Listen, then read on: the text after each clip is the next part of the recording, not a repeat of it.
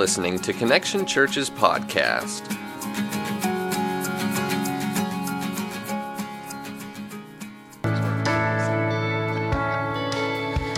Good evening, Connection Church. Come on, there we go. Is everybody all right? Seems brighter than this morning. Wow. Maybe the rain in my eyes glowing a little bit. Sure is great to be back with you this evening. Hope everybody has had a great Sunday. A great day for the beach. Good day to be outside grilling, all that kind of stuff, right? Or if you're a duck, it would have been a good day, right? So we're thankful for the rain, though. Thankful that God blesses us with that. I want to tell you about one important thing. One of the greatest things we do here at Connection Church, and the reason we're able to do it, is because of our connectors. Those of us and you who wear blue shirts and orange shirts and bright yellow shirts in the parking lot, especially on days like this, you earn every bit of all that pay that we give you, right, to work that parking lot in the rain. We're going to double it today. I promise you. You'll get an umbrella to help. But we really appreciate what you do. If it was just our staff doing all the things that our connectors do, we would never be able to reach the amount of people that we reach and make you feel welcome and do all the things that we do throughout the week. So we want to show appreciation to our connectors. And in a little over a week, October the 12th, we're having a connector appreciation dinner. I'm announcing just in case you did not receive a postcard or any information about this, is on October the 12th. If you do not know about it and you are a current connector, please see somebody in a blue shirt, see somebody, call Bo, call Olivia, whoever's in your area, can give you information about that and what time to be here. But we really want to show you our appreciation to you. It's going to be an awesome evening, a lot of fun.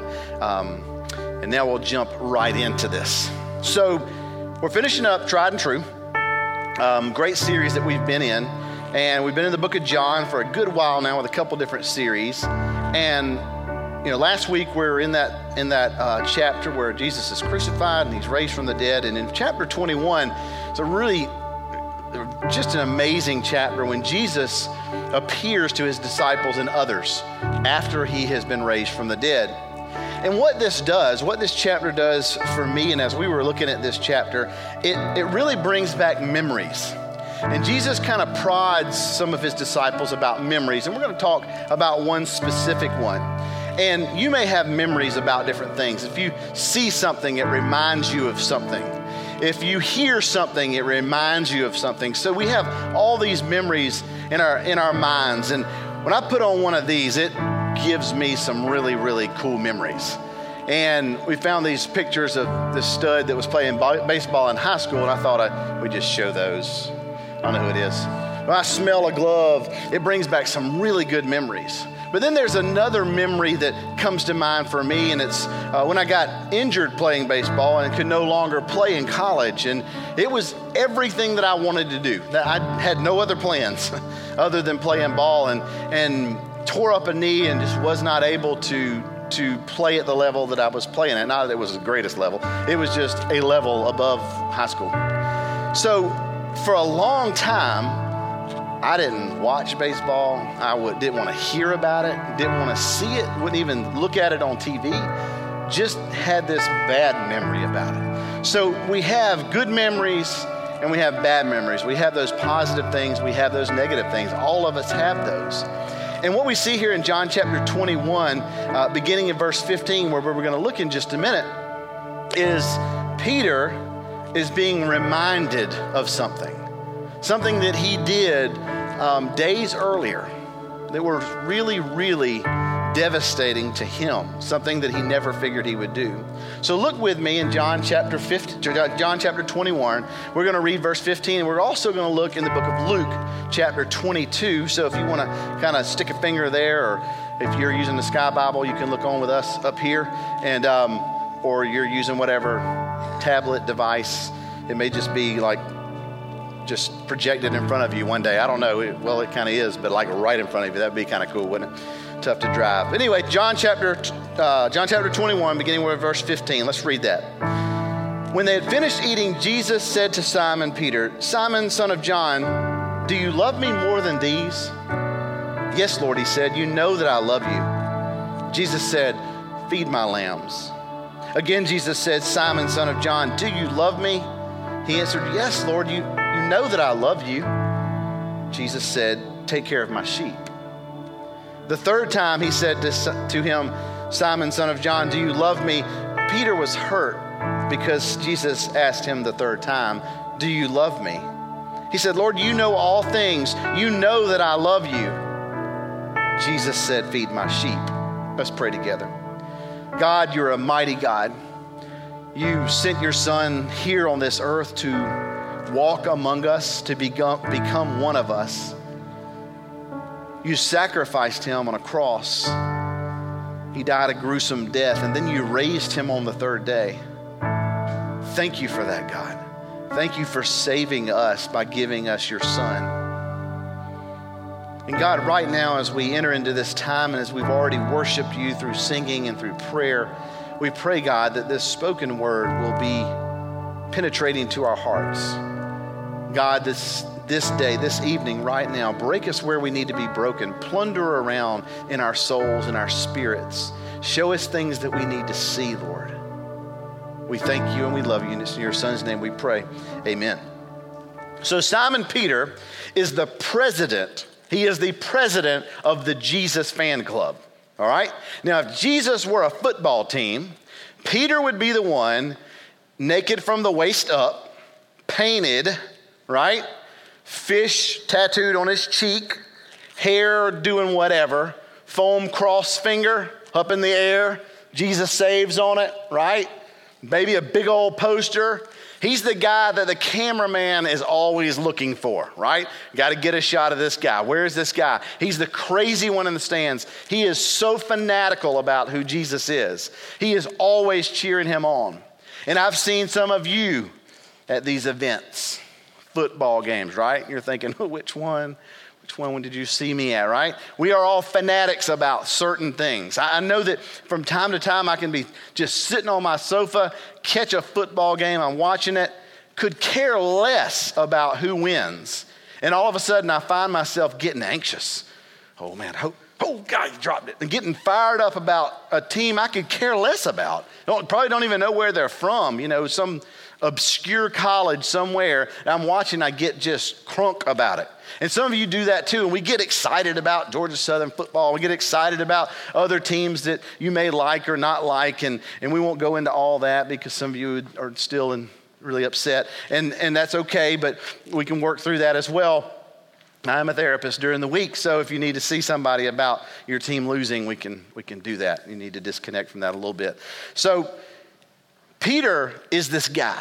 He is the guy who is just on fire for Jesus. Jesus has been on a winning streak, you see. Peter is proud to be a fan, and he's been at all of these close games. You may recall a couple of these, like the one that ended in sudden death overtime, Lazarus, who experienced a sudden death. And overtime is when Jesus waited 4 days to come help him out, right? So he finally gets there, and panic strikes the crowd. Seemed like the terror of death had won. But Jesus comes through in the clutch, he digs deep, and he defeats death and raises Lazarus from the dead. But overall, Jesus had a pretty successful season. No one doubted the Messiah ruled when he overcame natural law, multiplying 2 fish and 5 loaves to feed 5,000 people. That was a pretty good gig, right? Peter was there for every event, front row seat, painted up, cheering him on. Time after time, Jesus met the best and most intimidating the world had to offer. Sickness, leprosy, blindness, and most times, Jesus never even broke a sweat. The most talked about matches usually pitted Jesus against the team of another one of the religious leaders. These were high-scoring competitors, dominated the league until Jesus comes on the scene. And whenever people would talk about these upsets, Peter was proud to say, I was there. I watched every bit of it happen. Peter sold half the fishing business. He hocked his boat, traded his nets in so he'd be free to follow Jesus. He was going to be at every event, home and away games. He was never going to miss anything Jesus did. But Jesus knows something about Peter. If you'll look with me in Luke chapter 22, beginning with verse 31. Simon, Simon, Satan has asked to sift you as wheat, but I've prayed for you, Simon, that your faith may not fail. And when you have turned back, strengthen your brothers. Because you see, Peter is a fair weather fan. He's a fair weather fan. Peter is a palm branch waver shouting Hosanna in the streets of Jerusalem. Jesus is here moving into the playoffs, and he knows his record is about to be stained. So listen to the apprehension in his tone as he says to his disciples just a few verses down in verse 35. Then Jesus asked them, when I sent you without purse, bag, or sandals, did you lack anything? Nothing, they answered. He said to them, but now, if you have a purse, take it, and also a bag. And if you don't have a sword, sell your cloak and buy one. He's telling them you need to be prepared for what's about to happen. Very soon, there's the Garden of Gethsemane. Jesus is arrested. He's standing before the Sanhedrin. He's accused of treachery, accused of threatening to destroy the temple of Jerusalem. And when Jesus is no longer the favorite, when Jesus becomes the laughing stock, the butt of the jokes, the spit on, the despised, his lack of defense surprises his opponents. His offense seems to be shut down altogether. They seem to run right over him, scoring again, and again in that arena of public opinion. Where is Jesus' number one fan now? Peter, where are you? Hey, aren't you one of Jesus' fans? No, what are you talking about? Not me. I'm sure I saw you in the stands. I saw you on the sidelines. You were in the locker room with Jesus. You came out of the locker room with, no, you are nuts. I was not there. What? But that on your cheek, there's still some paint on your cheek. There's the traces of Jesus' colors in your hair. You are a fan. You're driving that van with the Galilean tags on it and those little wavy flag things on the side. You are a fan. No, you're crazy. That loser, who wants to be identified with him? May lightning strike me if I ever follow Jesus. I'd rather be rolled around in tuna scent and trapped in a room full of cats than follow Jesus. Always have to have a cat joke. And I'd be one too. I'd be a loser too if I followed him. He was belligerent. Peter was angry. Some translations talk about him using just foul language the third time that he was asked, the third time he denied Jesus.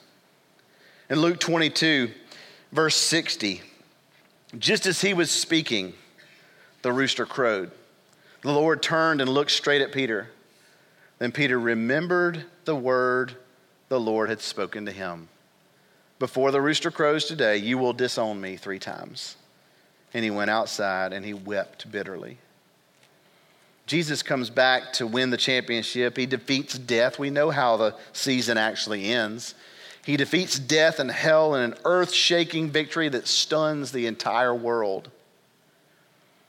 But Peter is not seen in the locker room or on the sideline or in the stands. We can't see the change in Peter or know fully what was said here or how deeply this was. You see, Jesus says, Peter, do you love me? Peter, do you love me above all things? Do you love me with passion beyond reason, with all your heart? The Greek word here is agapeo. It means infatuation. Now, wait a minute, Joey, you say. We've heard of agape love. That's the word for love used by the New Testament church. That's the word used to describe Christians and the way we're supposed to love each other. That can't be right. Infatuation? You see, agape was a very general word in the Greek. It's elusive. It's hard to put a strict definition to it. And that's the irony, because that is exactly the kind of love it's meant to describe, one that can't be described. And it's sort of the same infatuation and unexplainable thing like 80,000 teenage girls going absolutely nuts at a One Direction concert. 80,000 girls and me, the father of one of the 80,000 girls, because I did go, and it blew my mind. I've never experienced anything like this before. I've been to Allman Brothers concerts, but by the time you leave there, you're so high you can't hardly take it, and you're not even smoking weed. It's just everywhere. I've never experienced anything like that before. A couple times, but not the weed part. It's just everywhere.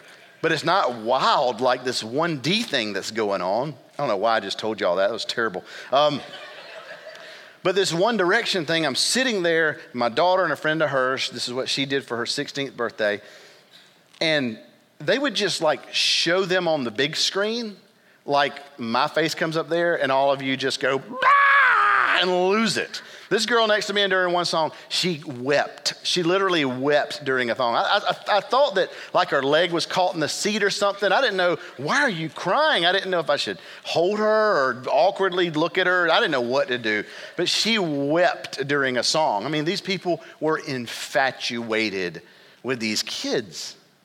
It's also the same infatuation, and this is a crazy thing to think about, but you'll understand. It's like 50 people dead in a home where they've all committed ritualistic suicide because they followed some egomaniac with a great charisma. It's the same type of infatuation. It cannot be explained. We logically can't look at it and go, oh, I know why they followed him. I know why they committed suicide.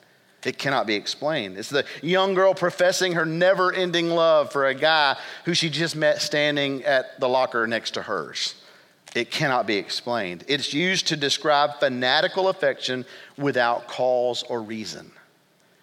And the early church used it because they could find no other word to describe how Christians were so devoted, so committed, and so sacrificing for some other person that they may have never met or just met just because of the name of Jesus.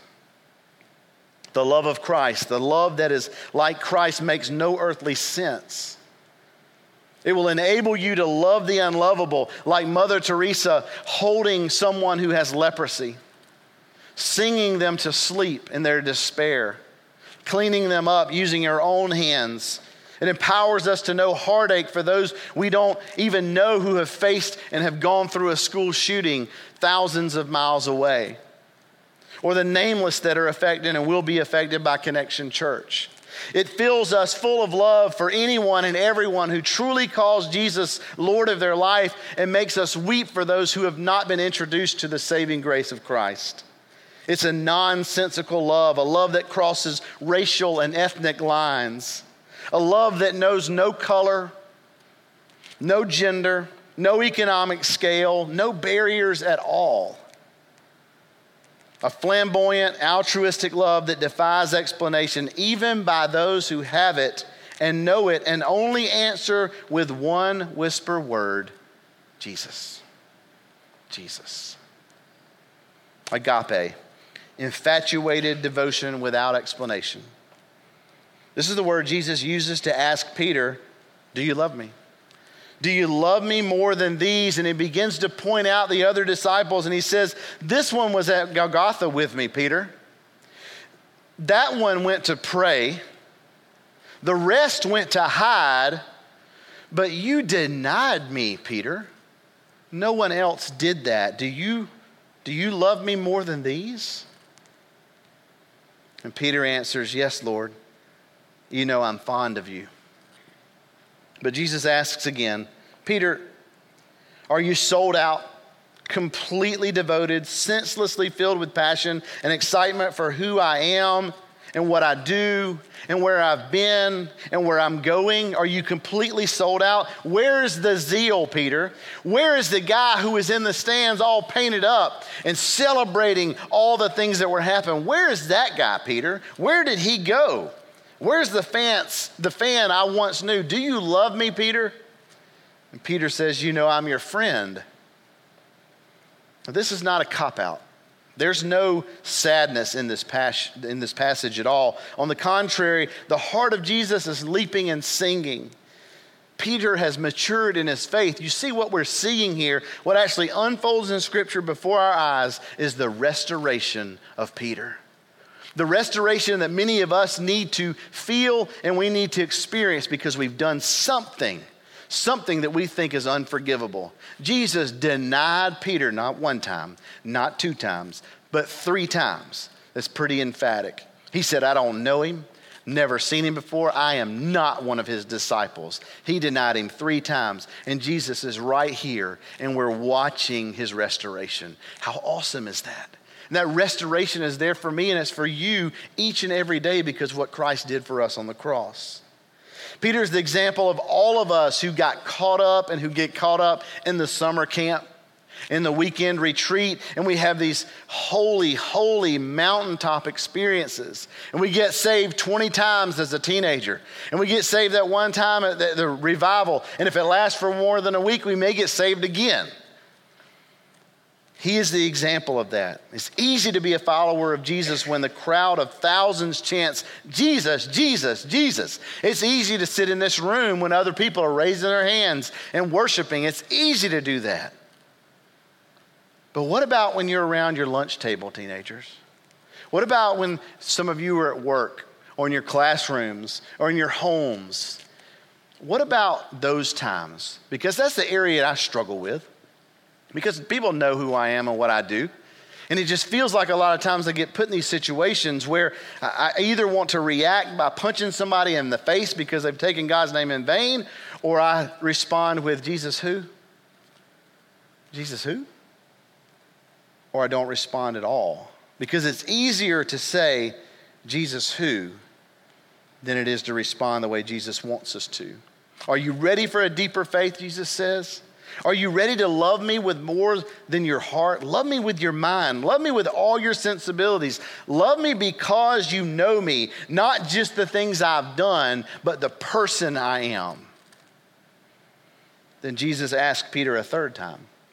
But this time he says, Peter, are you fond of me? Are you a devoted friend to me? Do you love me like a brother? When the wave of passion is pulled back by the low tide of reality, only a few remain. Only a few of us are still there. Only those who have true devotion can be seen, and Peter is one of them. He's so hurt because Jesus asked him a 3rd time. He's hurt because he hears how pitiful and shallow his words sound. His response is a beautiful prayer of repentance, though, and spiritual affection. He says, Lord, you know all things. You know all things. You know that I love you. You know that I love you. Look in my heart, Lord. I can't hide anything from you. You know me better than I even know myself. How was I to know that where I thought I was the strongest, I'm the weakest? How was I to know that my imagination was stronger than my courage? How was I to know that faith couldn't be found in hype and passion, but is the residue that's left behind when all of that washes away? But I know it now, Peter says. I know it now. All that I can say to you in honest confession is that I'm devoted to you. I'm fond of you. I love you like a brother. You know, Jesus thinks that's just fine. It's an honest answer. Even though it's not enough for dynamic, type A, take the bull by the horns, big thinking, big talking Peter, it's more than enough for Jesus. Peter, if you're my friend, feed my sheep. He offered it to Peter all 3 times, but he just couldn't accept it. He couldn't accept it. Peter was trapped into thinking that just showing up wasn't good enough. Peter thought that a true disciple chops off the ears of people and battles to death and sees all through great visions and has spiritual depth in all supernatural matters. He says, Peter, are you fond of me? Lord, you need a general. Peter, will you be a foot soldier? Lord, you need great teachers. Peter, will you just show up for class? Lord, you need exciting, beautiful people with passion and energy. Peter, will you just be there? It's enough, Peter, to come as you are, all that you are and no more. Will you love me with your mind, not just your heart? Do you love me? Then feed my sheep. My church, my people, the legacy I'm leaving behind, the most precious thing I have, Peter, and I want you to take care of it. The man who denied Jesus 3 times, Jesus looks at him and he says, you are the rock, and on the rock I will build my church. One of the biggest failures in our eyes of the disciples, the one who tries to hide when the going gets really rough. And Jesus says, I'm going to build my church on you. He can use anybody if he could use Peter. Because devotion leads to duty because spiritual grandstanding has no foundation. There's no place for boasting in the name of Jesus Christ if you're making it about you. Jesus loves you when you're on an emotional, spiritual high, but he can use you when you've let all that hot air out. That's when Jesus Christ wants to use you, when you come down off of that and the rubber hits the road, when reality sets in and life is happening. Good intentions and religious boasting led the apostle to write, pride comes before the fall. For all we know, Peter may have coined this phrase. Brotherly love implies that we love out of an intimacy that only a family can share. A maturing faith loves the Lord because we know him, not because of all he can do or did for us or has done for us. When failure has pressed all the fluff from your faith, that's when commission comes. We have these 2 decisions most of the time when things happen to us. And when I'm with people and you're with people and maybe you're offended by something that happens, or you're a part of a conversation, you're brought into a conversation and you're like, I probably need to say something. And when people say to me, or say around me and they use God's name in vain, it just makes me cringe when I hear that. And part of me just wants to slice their ear off, right? Like Peter, but you can go to jail for that. I wouldn't advise it. Throat punch, maybe you can get away with that one. But that's the reaction I have sometimes. It's just anger, and I want to fight for Jesus. Like he needs me to defend him. The God of the universe, I think, has got his own back, right? But that's the reaction I want to have, because it's easier than stopping and sharing why I don't want to hear the name of God taken in vain. It's easier to react in violence or in anger, or it's easier to react with Jesus who? Or not saying anything at all. Look at all the things you've done or that you're doing for God in your own strength and your own volition, because you're just that good. I'm just that good. Look what I can do. I got this. Nobody loves Jesus like I do. No one is going to make fun of Jesus while I'm around. I got this. I'll fight them to the death or prison or the darkest Africa. I'll follow you, Jesus. Then Jesus says, I don't need you in Africa. I need you next door. I don't need you in Africa. I need you at your lunch table tomorrow. I need you in the cubicle next to you where that woman or that man is hurting because their family's falling apart. Then Jesus says, I don't want you to give those who take my name in vain a bloody nose, but I'd like you to tell them why my name means so much to you. Suddenly, we've never known him. If you love me, feed my sheep. If you love me, feed my sheep. It's time for each one of us to come down from the stands, stop being his fan, and become his friend. Let's stop being his fan and become his friend. And maybe that's an introduction that you need tonight. You need to become a friend of Jesus. You need to be introduced to him for the first time, and you're sitting in here tonight, have no expectation of anything happening. You just thought, I'll check it out. But God is speaking to your heart. It's thumping 1,000 miles an hour because something is going on. The Holy Spirit is working in your heart right now. If you've ever been to Connection, you know how we do salvations because of stories just like this. Because of what the scripture says about, I'm not embarrassed to say that I know Jesus Christ. We're not going to deny him here. We don't bow our head and close our eyes and raise our hand and be secretive about it. There's time and a place for that. But that's not the way we do it. We do it simply by asking if there's anybody who wants to be introduced to Christ for the first time and you know you want to make that decision, to just lift your hand right where you are. I'm going to ask you to do that. Anybody here tonight, we want to celebrate with you. We like to raise the roof off of this place. If you know that God's speaking to you right now and you want to receive him for the first time, just lift your hand right where you are. Had salvations earlier today, and baptism has been a phenomenal day, a wonderful day. We don't want to miss that tonight. All right. The next thing we have, you may have noticed there is a pool up here.